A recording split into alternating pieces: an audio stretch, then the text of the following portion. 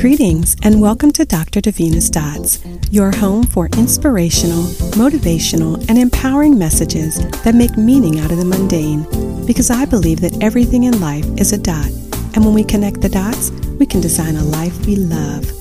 I am your host, Dr. Davina Smith. Thank you for listening, and I hope something you hear today will inspire you, encourage you, and motivate you to connect the dots in your life.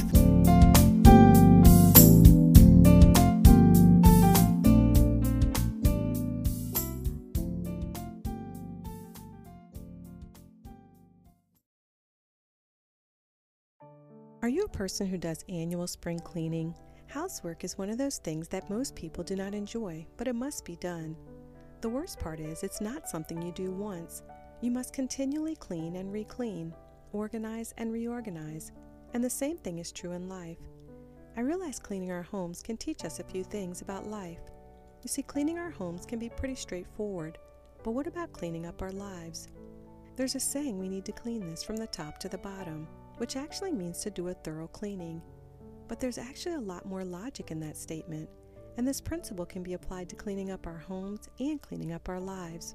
Regardless of what room you clean, it just makes sense to work from the top to the bottom, and the floor should always be the last thing you clean. For example, if you're cleaning the stairs in your house, it would not make sense to start at the bottom and work your way up. It's not impossible to get the job done this way, but it's less efficient, and it just makes more sense to work from the top to the bottom. When cleaning the kitchen, you'd want to start with the cabinets and then the counters, because it's likely that some dirt or dust would fall onto the floor as you clean, so it would be counterproductive to start with the floor, only to get it dirty all over again. Even if you were cleaning your sliding glass doors, you would not start at the bottom and work your way up. Some people see something and clean it, and then they look around and see something else and go clean that, and then the dirt falls down on what they just cleaned. But if they would just start at the top and work their way down, it would reduce redundancy and increase efficiency. The same is true in life. Some people see a mess in their lives and want to fix it, but then they see something else and they go to fix that.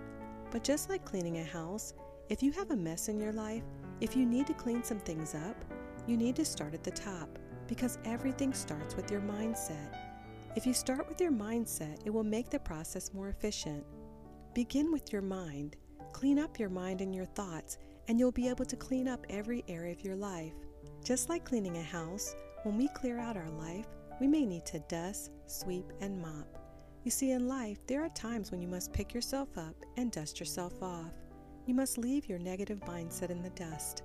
You must clear the cobwebs from your mind and make your thoughts shiny and bright. But you must never bite the dust and give up. You must make a clean sweep and mop up to deal with and remove all the things from your life and start fresh and new.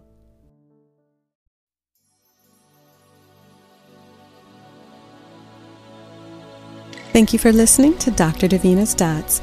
I am your host, Dr. Davina Smith. I truly hope you enjoyed your time with me, and I would love to hear from you.